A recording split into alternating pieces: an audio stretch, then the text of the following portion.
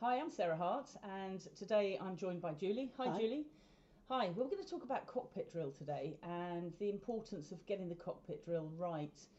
You'll find that a lot of people don't even give any thought to it at all. They just jump in the car and start driving off.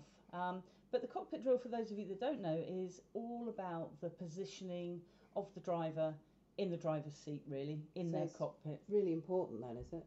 It is really important, particularly for a learner.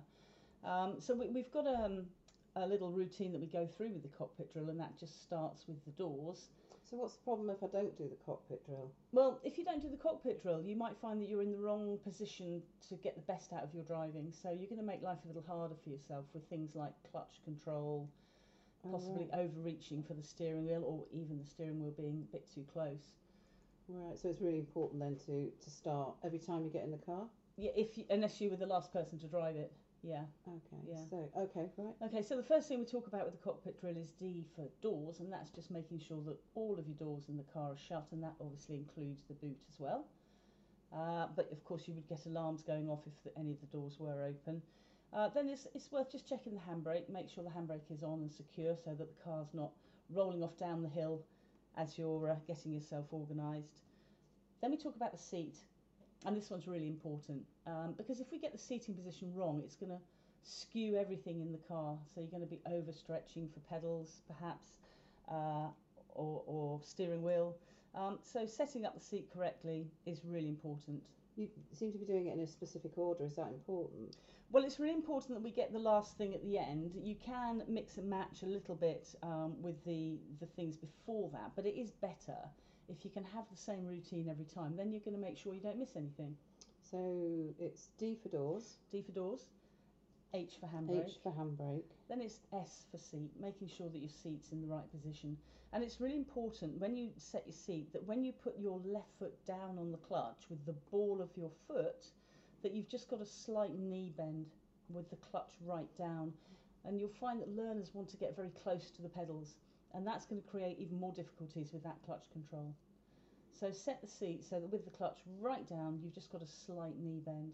Okay. Okay, and also, of course, wear sort of sensible footwear at this point. You don't want to be coming out in high heels or wedges or anything like that, or flip flops. So good, sensible shoes, probably trainers or such. So not my 4.5-inch stilettos. Not your 4.5-inch stilettos on this occasion. You can put them on when you get out of the car, perhaps. Okay. So there's our seat, and there's, in most cars there's numerous settings for the seat, but the position forward and back is really important. Then we come on to the steering wheel. Again, it's really important that you're not too close or too far away. And a little exercise that we do with that is move the steering wheel up and down until you can make sure that you can see the dials easily through the gap in the steering wheel. Mhm. You need to be able to see your dials. And also from your sitting position with your arms outstretched across the top of the wheel. So in front of me. Yes, exactly. The top of the wheel should just sit just underneath your wrists. So, right, my wrists are on top of the wheel. Yeah, you Okay. don't want your Why is that? fingertips. Well, again, if you have it too far away from you, when you're turning a corner and you're trying to turn the wheel, you're going to be overstretching, which is going to make it tough.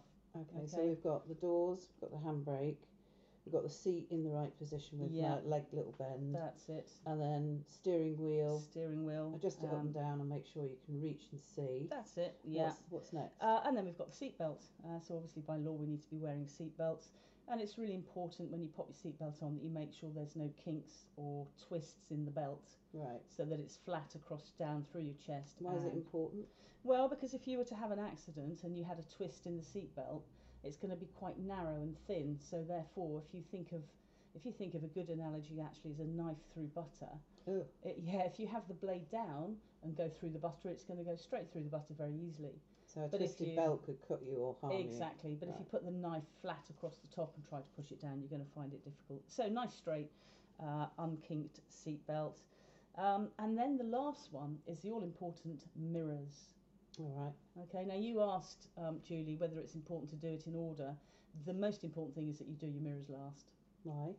Well, if you imagine that you jumped into the car and you hadn't adjusted your seat, but you adjust your mirrors so that you've got the best You view. wouldn't be able to see, would you? And then you adjust your seat, exactly that, so you're going to skew the vision out of your mirrors. Okay, so which mirrors do I have to adjust? So the rear view mirror is the one that you could just adjust manually, okay, and you want to get the best possible view out of the back window.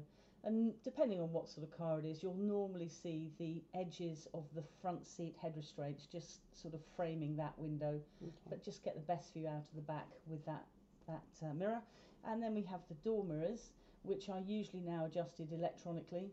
And again, you want to see just a little bit of the car that you're in, so about 2 fingers width of the car, and then the best possible view off the road, down the road, or if you're looking in the left one, down the pavement alongside you. So it's sort of 2/3 road, 1/3 sky. Yeah. Okay, and you will find that your rear view mirror gives you the actual reflection or the actual distance. Oh, there's something about mirrors distorting. I read something about that. Yeah, that's right. The door mirrors are shaped so that you get more distance, so you get a better view. Okay, so they will make the cars seem further away, but it just gives you a better angle of the view, whereas your rear view mirror gives you the actual distance.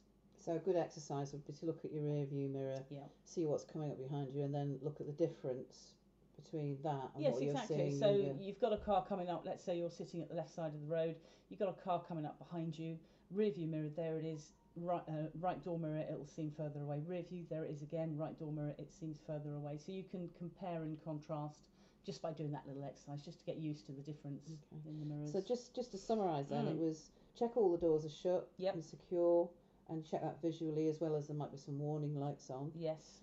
And then it was handbrake. How do I check the handbrake again? Well, it depends whether it's an electronic one. Oh, if it's an electronic, just make sure it's on. Yeah, exactly. Yeah. And again, if it's a manual one, just give it a little tug and make sure it's nice and make sure it's nice and tight. And then the seat belt, make sure it's not twisted or bent and it's on. So do your seat next. Oh, seat, wasn't it? Yeah. I mean, you could do your seat belt, but then you're going to be trying to adjust the seat with the seat belt on, which isn't so comfy. So doors, handbrake, seat. Yes. Then your seat belt. Well, you could do your steering wheel next. Oh, it's steering wheel, wasn't or your seat. It doesn't really matter which way. Yeah.